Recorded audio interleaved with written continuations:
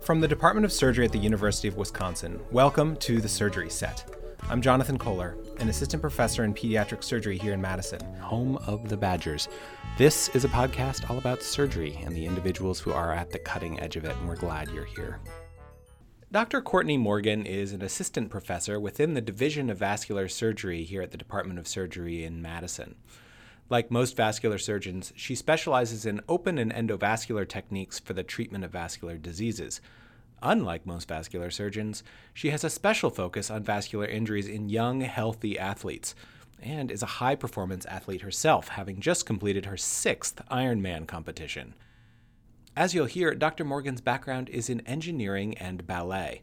She received her undergraduate degree in engineering and did medical school at the University of Pennsylvania, then did her residency at Northwestern University before coming to UW-Madison. Enjoy. So Courtney, welcome to the Surgery Set. It's such a pleasure to have you here, and for me to feel like I'm no longer like one of the newest faculty at the institution.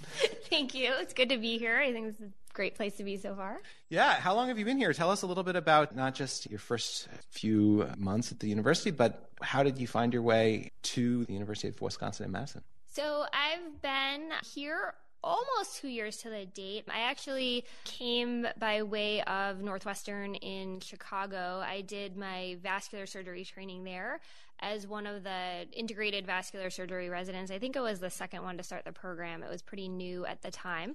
And just so people understand, like, it used to be that vascular surgery was something that you did at the end of like a whole general surgery thing, right? So you do your 5 years of general surgery and then 2 years of vascular surgery. And then vascular, more than other places, actually started, or was one of the first places to start saying, like, yeah, why don't we just like start training vascular surgeons right out of the gate? And now it's like a 6-year combined program. Yeah, essentially, it's called 0+5 because it's 5 clinical years of vascular surgery rather than say 5 clinical years of general surgery plus 2 years of vascular fellowship. So we have 0+5 and 5+2 is how we tend to term them. Yeah. It is a relatively new paradigm. Actually, when I was a medical student, I became interested in vascular surgery a little bit late to the game. Was thinking to myself, wow, I know that why I want to go into surgery is because I want to go into vascular surgery. Wouldn't that be nice if I could just start vascular surgery right away?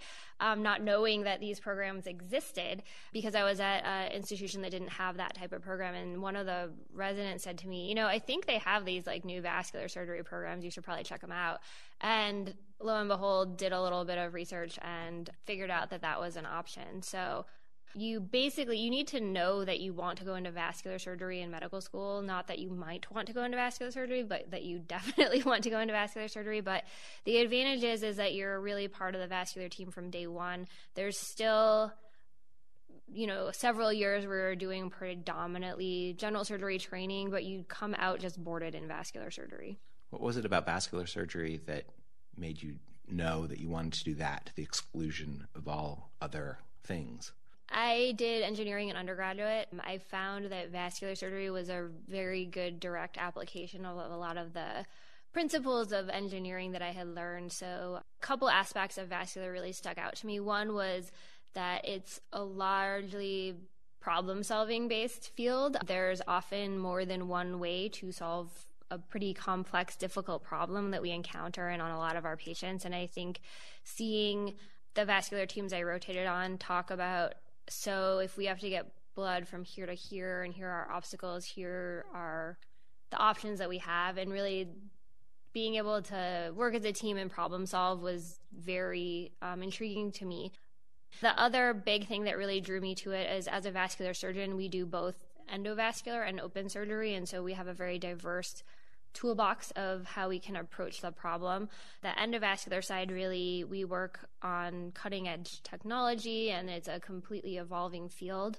And that's like putting in stents and things that you deploy under radiographic guidance rather than opening people up and looking at the blood vessel. Yeah, so we do, I would say about, depending where you go, 30 to 50% of what vascular surgeons do is done less invasively, sort of using wires, catheters, balloon stents to solve the problem. And vascular surgery is one of the few fields that the surgeons are the ones that do this sort of less invasive approach.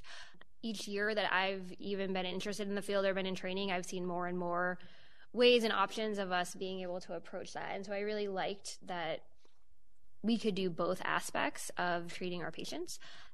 That was something that you can sort of, especially as an engineer, really appreciate the technology and appreciate how that can be developed and where it's going. That's awesome. So engineering undergrad, med school, Chicago? No, at University of Pennsylvania. Oh, cool. Okay. And then on to Chicago for your integrated vascular. Yep. Got here a couple years ago. Mm-hmm.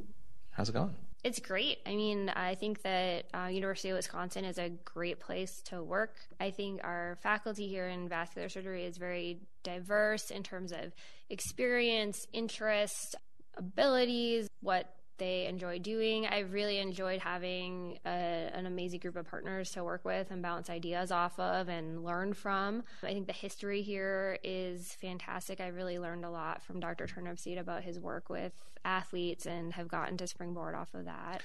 Yeah, and you're an athlete yourself. Like, we should not discount the fact that you are currently wearing an Ironman necklace.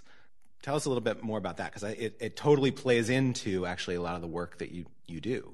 I've sort of been an athlete my whole life. I suspect part of what actually drew me to surgery is that it's also a physical endeavor, and that that's always been something I really enjoy. So I did gymnastics the first 22 years of my life through college. And then after that, which gymnastics is obviously not an endurance sport in any way, shape, or form, but you really can't be a gymnast in your adult years unless you're doing like Cirque du Soleil or something like that. So I decided to try out endurance sports and started running marathons after that, because I just wanted something to replace all those hours that I Instead of joining the circus. Yeah, instead of joining the circus. Although at one point, I think during our Ivy League championship one year, our team had made a bunch of like balloon animals because one of our teammates was injured and we wanted to cheer her up. Oh. And the coach at Yale, who was really our fiercest competitor, specifically said to me, I'm not sure why it was me, well, if school doesn't go so well for you, you could always run off and join the circus. Yeah.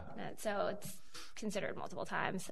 But so I started running after that, and actually I'm not a great runner. Like I think what makes me a good endurance athlete is that I just keep going, not that I go fast. And I don't really have like the best body habitus for that or anything like that. And so I've always thought like triathlons would be really fun. I'm a decent swimmer. I'd never really biked a ton.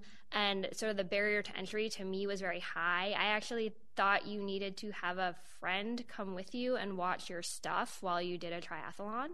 I didn't know. That's not true? That's not true. Because you're talking to a theater person here. I know nothing. I had no clue about triathlons, but in fact, there's something called a transition area where you put your bike there, you put your shoes there. So a triathlon goes swim, bike, run in that order, right. Probably for safety reasons. To minimize the drowning risk? Yes, yeah. To minimize the drowning risk. Or the falling off the bike risk. Exactly. Yeah. So you go out for your swim, you come back into the transition area, and you put on your bike shoes, you take your bike, you put your helmet on, you go out for your bike, you come back into that same like little location that's usually enclosed in like a barrier fence and has bike racks in it. So you have like sort of a locker room. Yeah, so you have like a spot to go. High-speed pit stop orientation. It's basically a pit stop. So then you put your bike back in, you grab your running shoes, you go out for your run. So I had no idea that a triathlon worked like that. And so that was sort of part of my barrier to entry. Is I was like, well, I'm living in a new place. I don't really have like a lot of like close friends. I don't have anybody who could like come watch my bike for me while I do this race. So I met somebody who was training for a triathlon on the way to the Chicago Marathon, actually on the plane. And he steered me in the right direction and told me, no, in fact, there's these things called transition areas, and it's not that difficult to do a triathlon. So I basically signed up for my first triathlon and said I like this way better than running. When I think of my barriers to entry to a triathlon, it's like drowning, falling off the bike, and then falling over dead in the middle of the run. It says something about your athletic ability that your biggest concern was like someone might steal your shoes. It's like, whatever, I'll swim 2 miles and like bike 1,000 miles or whatever it is, run a marathon, no problem. That's so cool. Yeah, it is. I think it's funny, and I do like to share that story because I'm sure there's other people out there that have similar barriers to entry. Yeah. So. And you have done an Ironman? Yeah, I just finished my 6th Ironman, like oh my God. a week and a half ago. So wow.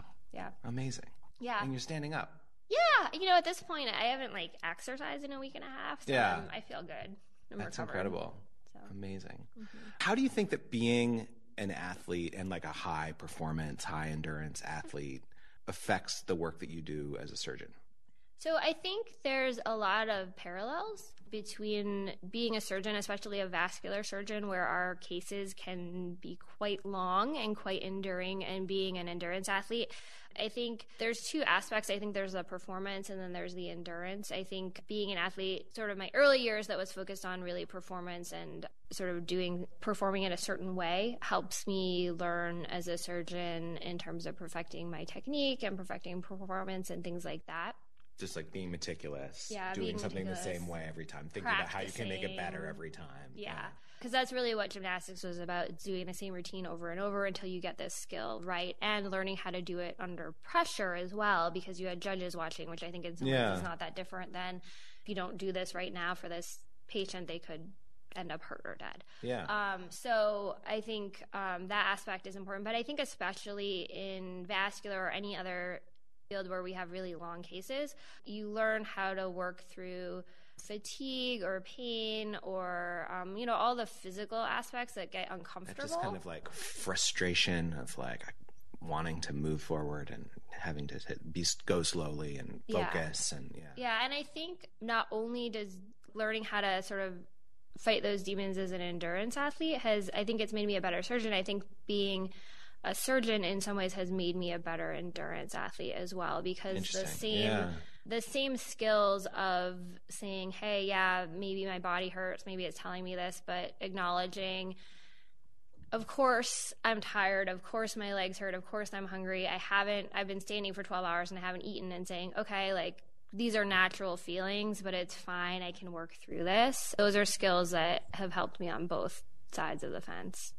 Yeah, I could take up sports in my 42nd year because I can do the surgery, right? Yeah, it's never too late. Cool. Beyond just sort of the general way that sports and surgery align in terms of performance and endurance, I mean, you've actually found ways to work with athletes as a vascular surgeon, which when I think about vascular surgery, I think of it as the anti-pediatric surgery, right? I work in babies, and we talk about saving lifetimes, and I think about vascular surgery as, in many cases, it's palliative surgery. It's surgery for people who have many, many medical conditions, often people sort of getting towards the end of life who have real pain-limiting conditions, where they just aren't getting blood flow to their extremities, But it's not just that. It's not just operating in 80 and 90-year-olds. You are operating in performance athletes and in endurance athletes. It is. It's interesting because, the majority of my practice is patients over the age of 65 at least that have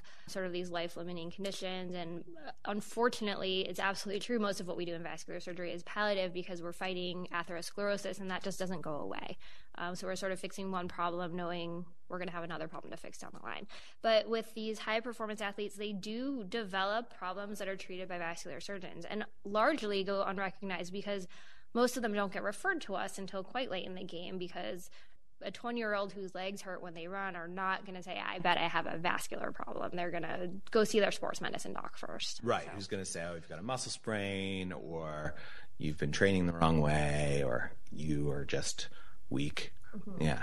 It's been really interesting to get to work with this patient population. I mean, when I chose to go into vascular surgery, I think this was not a consideration for me. However, it's been sort of serendipitous to end up at the University of Wisconsin, where we treat a lot of these patients, because I feel a strong connection to these patients, and I understand what they're going through, and I can sort of really sympathize with a lot of the symptoms that they're having and their desire to get better despite maybe having something that's not life-limiting or lifestyle limiting. Or lifestyle limiting as long as you don't mind not being able to run marathons. But people who run marathons like to run marathons. Yes. Yeah. Yes. They want to get back to that. Yeah, absolutely. Yeah. And I think if you don't fully appreciate that in a patient, it's not unreasonable to say, well, but your legs don't hurt till you run a 5K. Isn't that enough? Why would you want to have a surgery for that? And I think I do appreciate that sometimes they desire to go farther. And if this is if their chronic compartment syndrome or if their popliteal entrapment is what's holding them back, and that's the only thing holding them back, we can fix that and we can get them back to the activities that they really love. I hadn't realized that Wisconsin is sort of an international center for this. You're taking care of patients coming from all over to address these high-performance athletic vascular surgical concerns. Yeah, so really this is a legacy that Dr. Turnipseed created. I'm seeing a lot of these patients now that are referred from other sports medicine practices or even referrals through athletic trainers at universities that have been evaluated locally, and there's a suspicion that they do have chronic compartment syndrome or functional entrapment, and they get sent here because we see a lot of it. And so we're comfortable making the diagnosis and we're comfortable treating the condition. So for folks out there who are themselves marathon runners and are having leg pain when they run, I know that I can't run a 5K without my legs hurting, but I know why that is. It's not a vascular problem. There's another problem. But for people out there who are high performance athletes who are having pain or issues, or for physicians who are seeing those people, what are the things that you would suggest people sort of look out for and think about as being potentially a vascular problem as opposed to any of these other issues that could be sort of driving pain after sports? Yeah. So there's a couple of key things because if you go out and you push yourself, it's going to hurt. And so I think it's important to know what is clearly atypical claudication or suggestive of a vascular etiology and what is not. So I think one of the key factors is to have pain in a specific muscle group that occurs at a reproducible amount of work. So the classic description of this would be that a patient gets pain in their anterior lower leg, sort of over their that anterior muscle that happens every time they run a mile or more. Another really important aspect of it is that if they rest or they stop for usually several minutes to 10 minutes, it gets better and they could then go on to run again. But then it will occur around the same distance again. So it's this reproducible pain in the same location at a fixed distance. And that's really sort of the classic presentation. Usually it doesn't hurt at rest. It doesn't hurt, not sort of that delayed muscle soreness that occurs the next day. The next day. Yeah. It's something that occurs while exercising at around the same time. The question then becomes which vessels are involved and why. Right? Exactly. So pain in the thigh would suggest that the problem's more upstream in the iliac arteries, which are up in the pelvis. Pain in the calf usually suggests involvement of the popliteal artery, which is behind the knee. So it's usually the muscle group below the area of compression or injury that is going to be the muscle group that really talks to us, that tells us that there's a problem. And the typical problem is not what we see in older patients where there's like plaque in the vessel.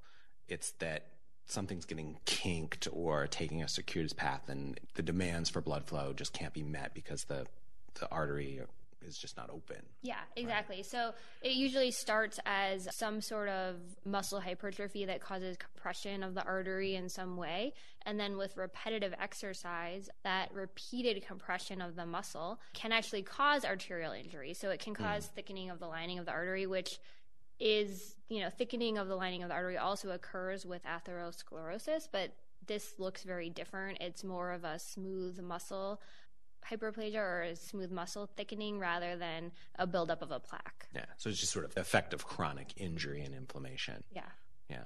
There are good operations. Yeah, there are. For these problems. There are. Depending on the amount of damage to the artery itself, a lot of times the artery is normal and it's really just releasing whatever physical structure, be it muscle, tendinous band, is causing the compression. Or if there is actual arterial damage, it's just repairing the muscle and usually either putting a patch on it or doing a short bypass.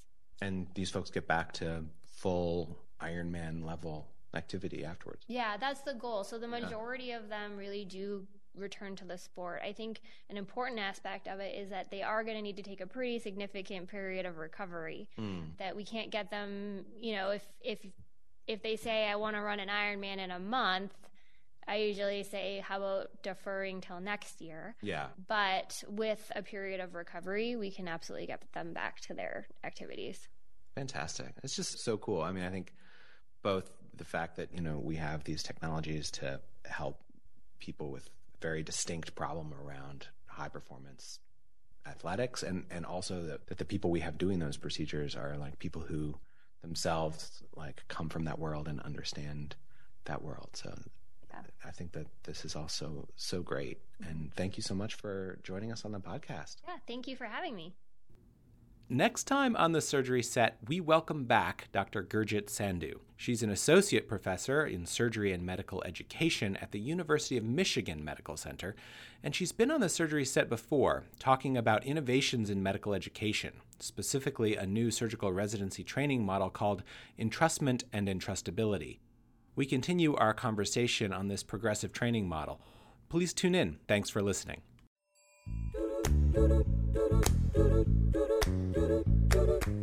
The Surgery Set is a production of the Department of Surgery at the University of Wisconsin-Madison. This episode was produced by Chelsea Johnson and me, Jonathan Kohler.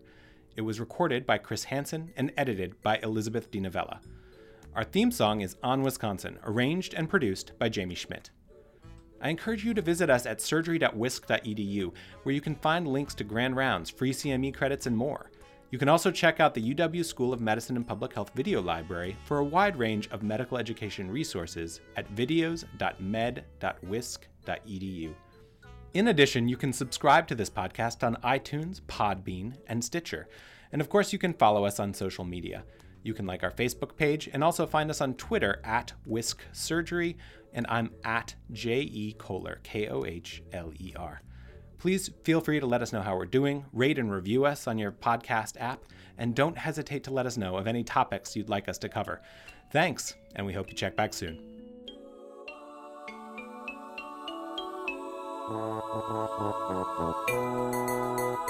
On Wisconsin.